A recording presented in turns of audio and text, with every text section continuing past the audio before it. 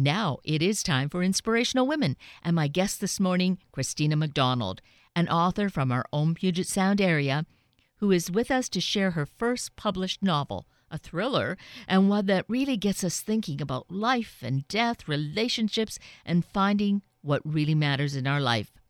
Let's meet Christina and find out more about her and about this gripping novel, The Night Olivia Fell. Christina McDonald, good morning. It is so wonderful to have you join us this morning. Thank you. Thank you so much, Kate. It's really great to be here. And to welcome you, in a way, to the Seattle area, which was home for you, but is no longer. It's just a place now that family lives and you visit. Yeah, I don't know. Seattle will always be home, but I've also made another home, and I think you can do that. You can have more than one home, but Seattle's in my heart, so. Well, and my family's here as well.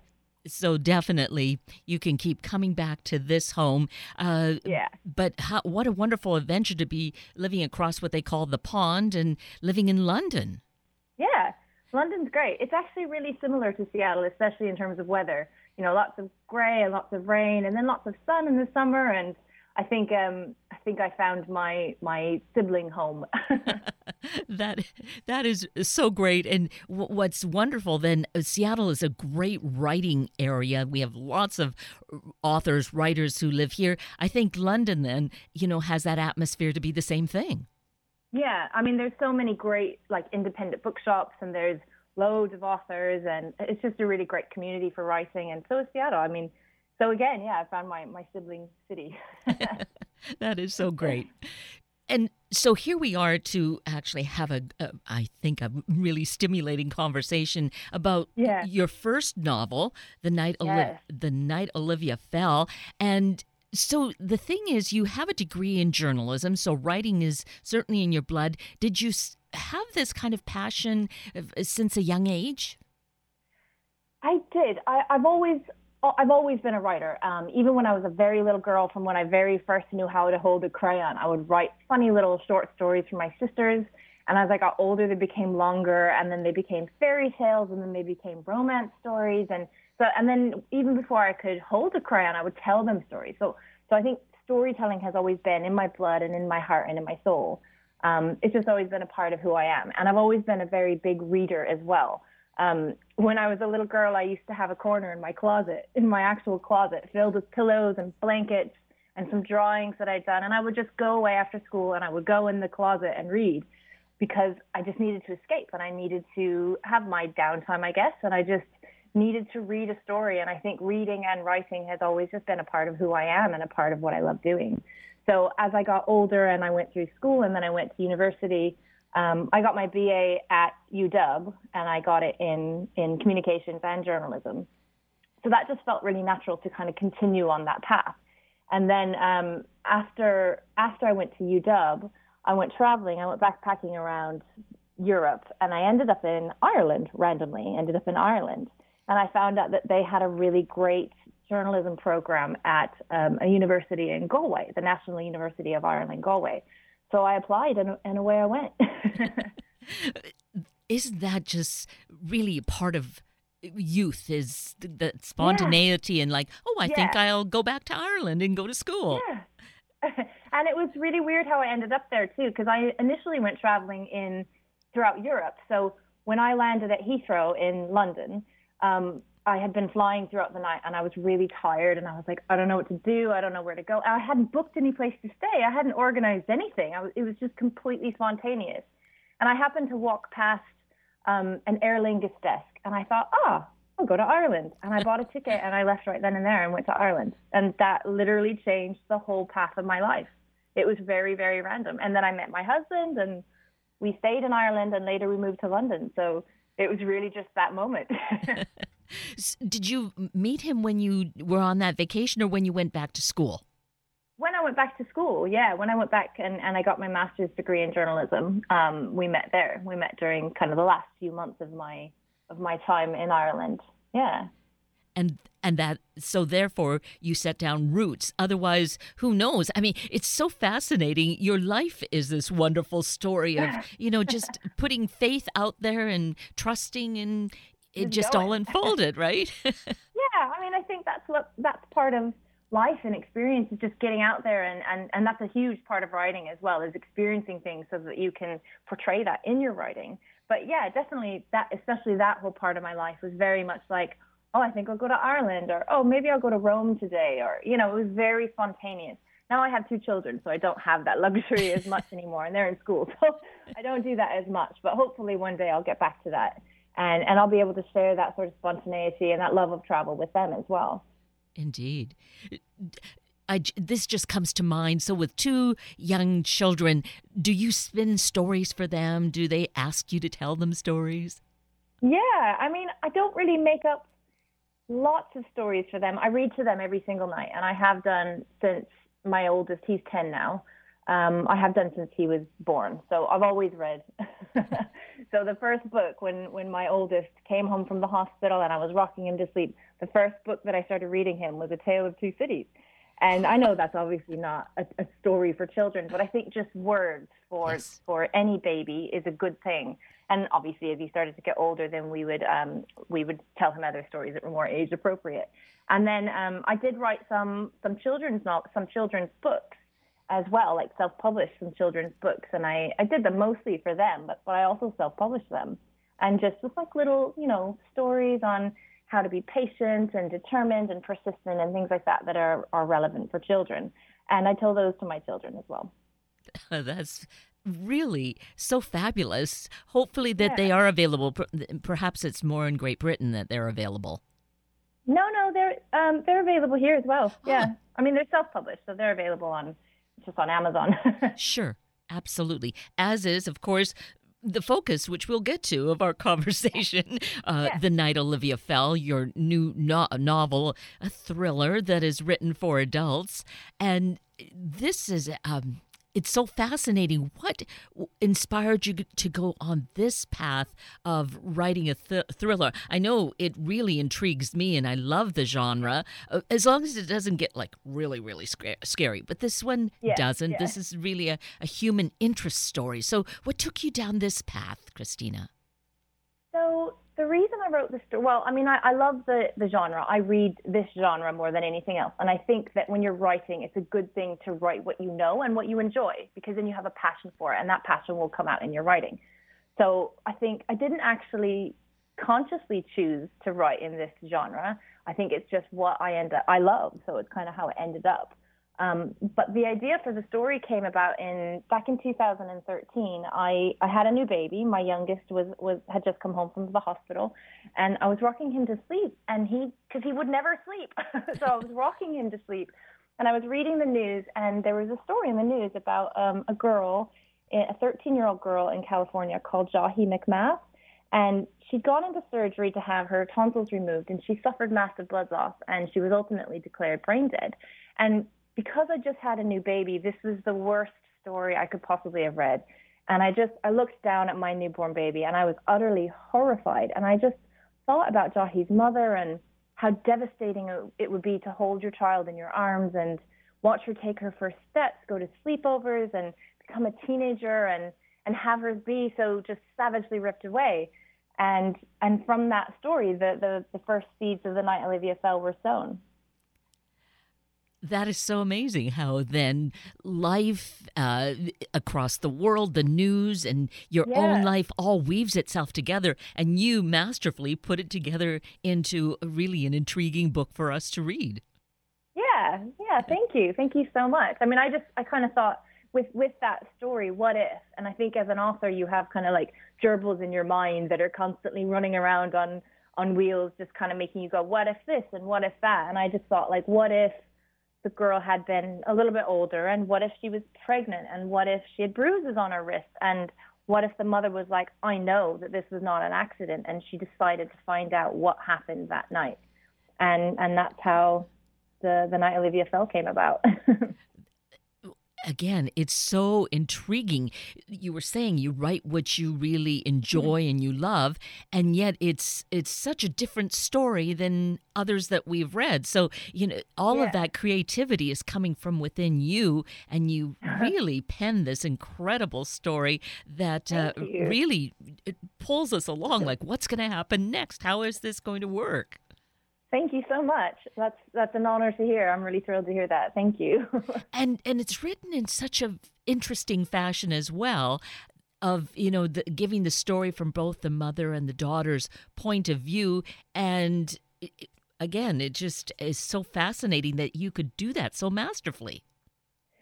Thank you. I mean, there were a lot of rewrites. Like I started this book in kind of 2013, I think. The whole idea came to me, and then I sat down and I actually finished the book in 2016. So I always knew that I wanted it to be from both Abby and Olivia's point of view, to be able to kind of play off of each other, their emotions, and tell their side of the story. Because I think that's really important, is to, everybody has a reason. We don't make decisions in a vacuum, right? So everybody has reasons for the decisions that they make. And I wanted to show those reasons of what happened in Olivia's life and what happened in Abby's life, why they got to the places they got to. But I started writing the book from page one and just wrote straight through. So I didn't write all of Abby's chapters first and then all of Olivia's chapters next or anything like that. I wrote Abby's chapter, Olivia's chapter, So yes. I think because of that, it was difficult to get into the character initially.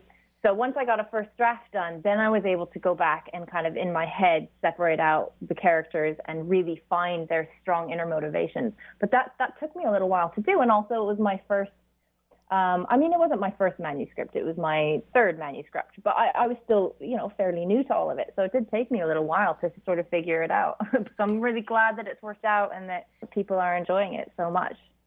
So I certainly feel this as I was reading it. And so that's the feedback you're getting, right? That people, cross-generationally are enjoying it. Yeah, I mean, so far the reviews and the feedback has been really, really overwhelmingly positive, and I'm just so grateful for that, because as an author, that's your goal, is to connect with your reader, and people want to feel something, right? Like they want to feel what they're reading. They want to be taken on an emotional journey, and I think maybe that's why it's resonating with people, is that this is an emotional journey. It is, how far a mother's love will take her in finding out the truth. And there it is. Mother's love, mother-daughter relationships. This is going to easily appeal to over half the population. Yeah. Yes, definitely. I mean, I think it was a natural thing for me to write, because I am a mother and I also am a daughter. So I think it was quite natural for me to write that sort of mother-daughter. And also it being, a mother myself now and a little bit older, I was able to look back at things from maybe my mom's perspective or from any mother's perspective versus me as a teenager and a teenager's perspective. So I was able to kind of see both of those sides. Well, it certainly is so gripping, and it is still quite new. It's just come out. So let's take a moment and mention that, of course, it's as readily available as our computer or our favorite bookstore right now. Yes. It just came out on Tuesday, so 2 days ago.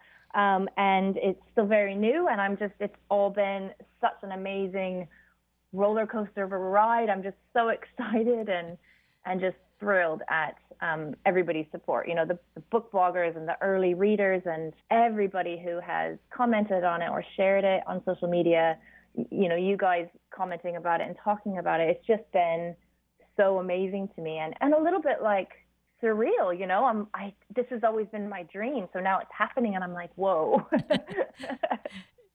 Really, to see it that concretely must be, such a thrill for you.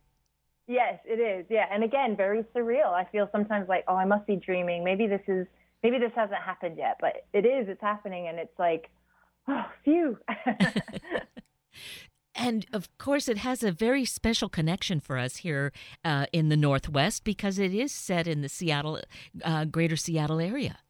Yes, it is. So when I know I live abroad now and I've traveled a bit and lived in a few different countries, but when I sat down to write a book, Seattle is still in my heart. It's in my bones. It is my first home and my first love. So it had to be set here because, again, it is what I know. And I wanted to appeal to my audience at my home, in my home. And so I had to set it here. The little town that is in the book is fictional. It's not a true story. It's not a true place. It is made up. It's kind of an amalgamation of Anacortes and La Connor, sort of. Yeah. But I've Because made it all up. It's just in my head. yeah. And well, and I think we kind of get that as we read it, that that's it's not an actual place, but it Yeah, resonates of what we have here in the area, so yeah, we know. Yeah, that's yeah, great. yeah, yeah.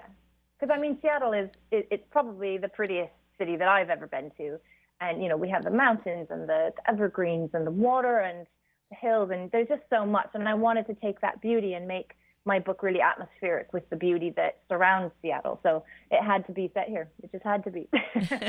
Well, it's one, it's something interesting that we love to read. I love to read, at least, stories and watch movies about a place that I know, like, or especially where I live. There's a Yeah. special kind of intrigue about it. Yeah, I don't know. I mean, I don't know why that is, but I'm exactly the same. You're always more interested in things that are directly about you or about the place. You can read the book and go, oh, I know where Pine Street is. Oh, that's so cool. So those sorts of things, they just resonate within us. Right. Yes. So there is so much about this book. The setting, the relationships.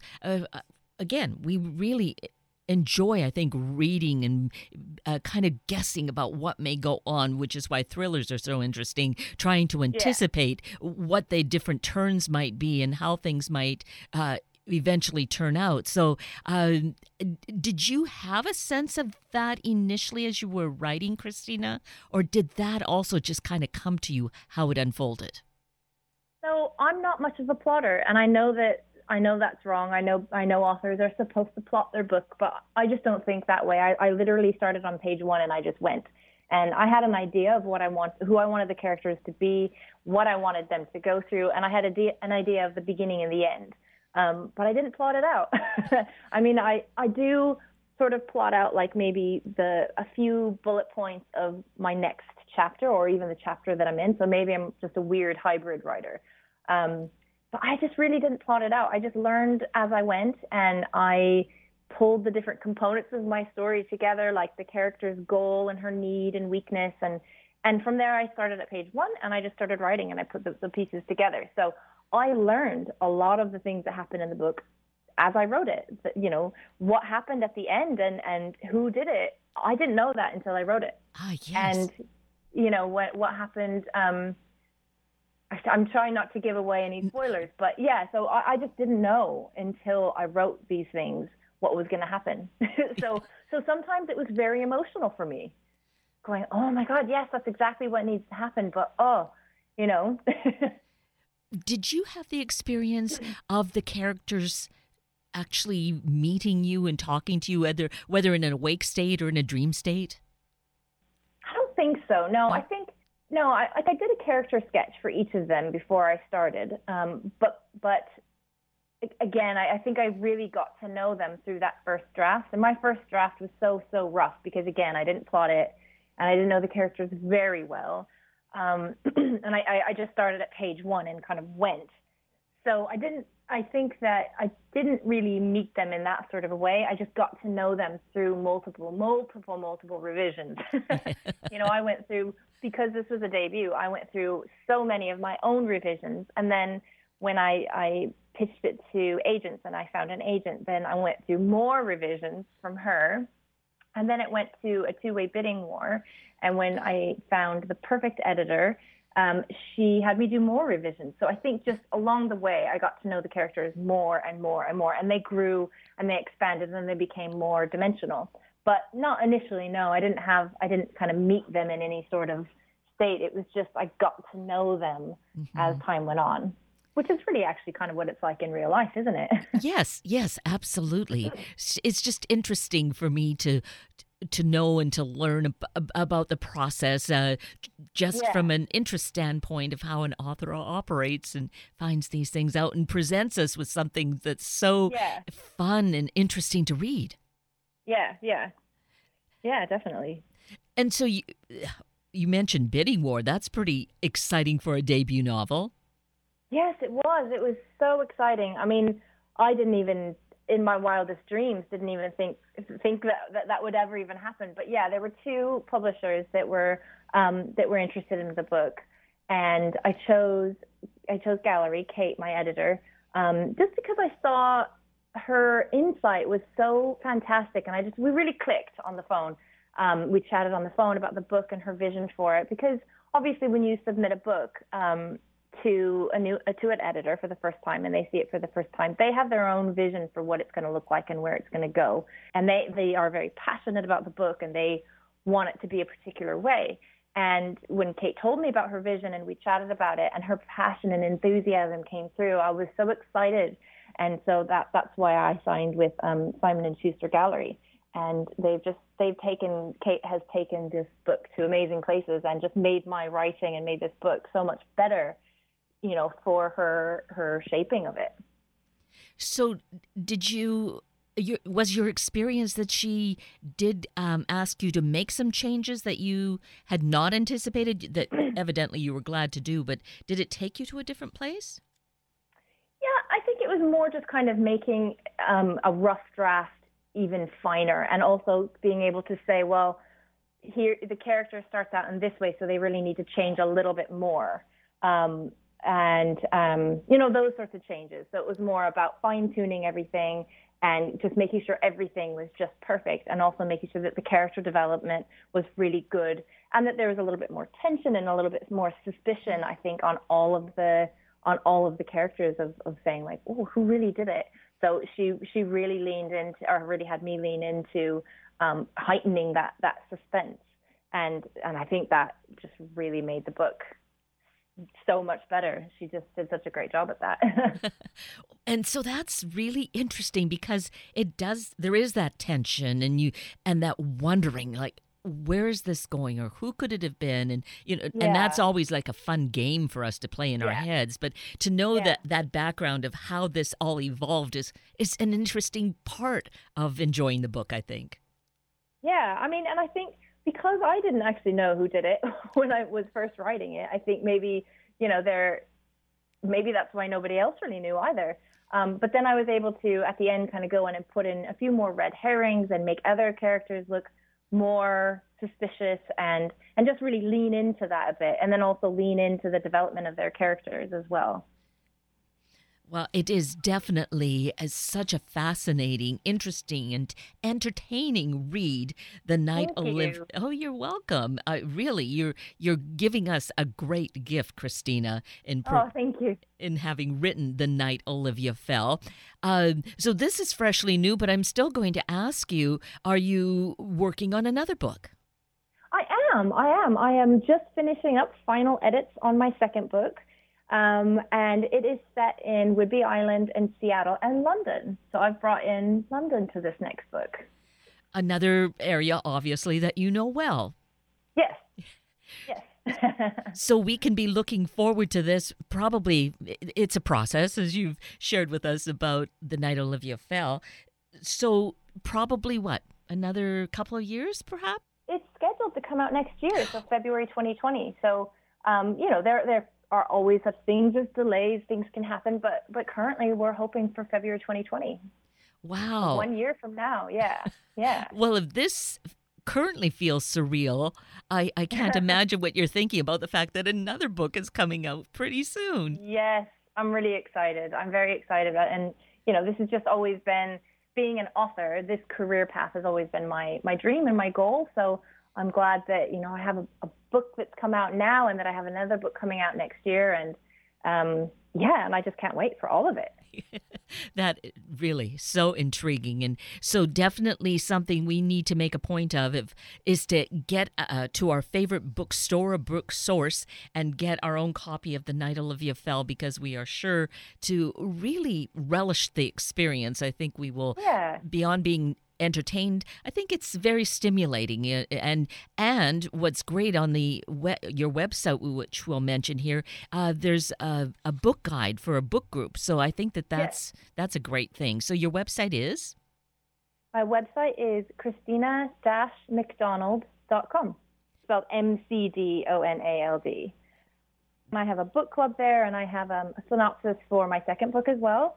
And so anybody can feel free to come over and say hi, or look me up on social media as well. And Yeah, we'll chat books. Yes, absolutely. My And favorite things. and something that is so important for all of us, reading, how that enhances our lives, really makes such a difference. Even if we're not going to be an author, it still is something that's so important in our lives. So it makes me go back to when you were talking about reading to your first son, Tale Yeah. of Two Cities you were reading to him, Yeah. right? So is he a reader?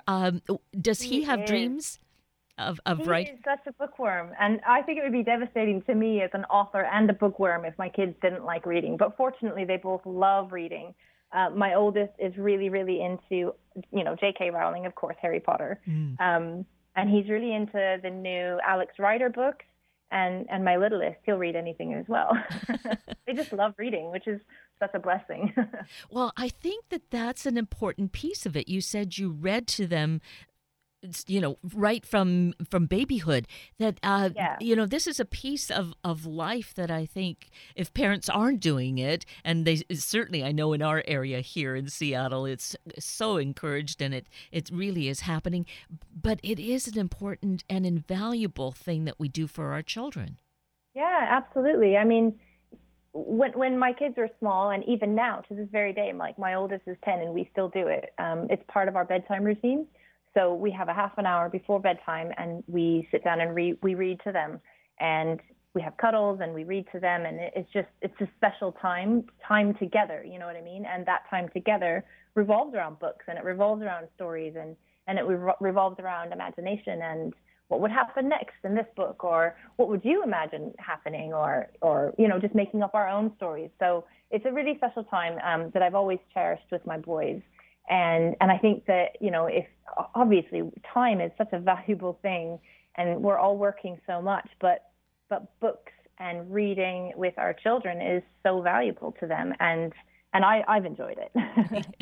Obviously, and you're just demonstrating how it was such a part of your life, what it's Yeah, meant to your whole life, and passing yeah. that on to your children, and how they are thriving as a result of it as well. Yeah, yeah. I mean, and I think it's just great for their imagination, and it's also a great way to just chill after a really long day. School for children now, it's a lot more it's a lot more cerebral than I think it was when I was a kid. They are so overwhelmed with school, and I mean, I don't know how it is here, but I know in the UK the kids get quite a lot of homework, and they're constantly working on things, constantly learning. So I think reading is kind of a downtime for them, for my boys anyways, and it can be, if it's, it can be for anybody. They've just loved it, and they love just, we're one of those families that, I'm not saying they never do screen time, but they love to just sit there. So we'll sit there in the living room. They love to just sit there and read, and we'll just all read together. And it's like, it's my most amazing, magical time is when we're all reading a book. And you can feel like, oh, such success, and a Yeah, feeling of gratitude. I'm sure that they have yeah, really picked up that great gift of reading.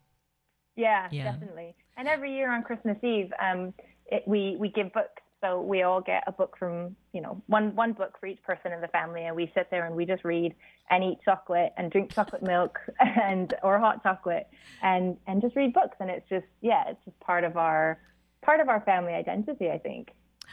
That is a wonderful tradition. Yeah, We can all consider, if we don't do yeah, something like that, adding it to ours, because that sounds so delightful. yeah, Yeah. chocolate and books. What's Yes, not to like? exactly.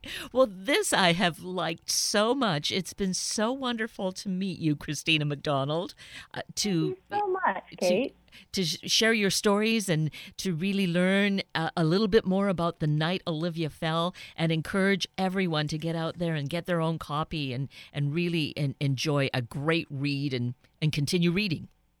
Yes, Yes, definitely. And I hope everybody enjoys The Night Olivia Fell, and we just love everybody to read it. indeed. Absolutely. There's so much to love about it. Yeah. So great. Thanks for taking time with us this morning, and giving us these insights, and sharing your life with us. It's been just wonderful. So thank you.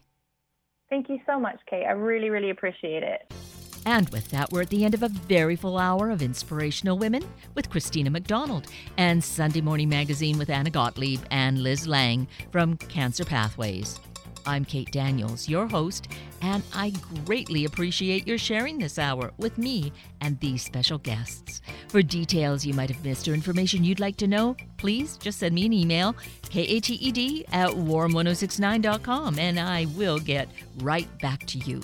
Also, if you'd like to listen again or share these important stories with your family and friends, find the podcast on our Warm 1069 webpage. Click on the On Air tab, then Sunday Mornings, and look for the show and guest names.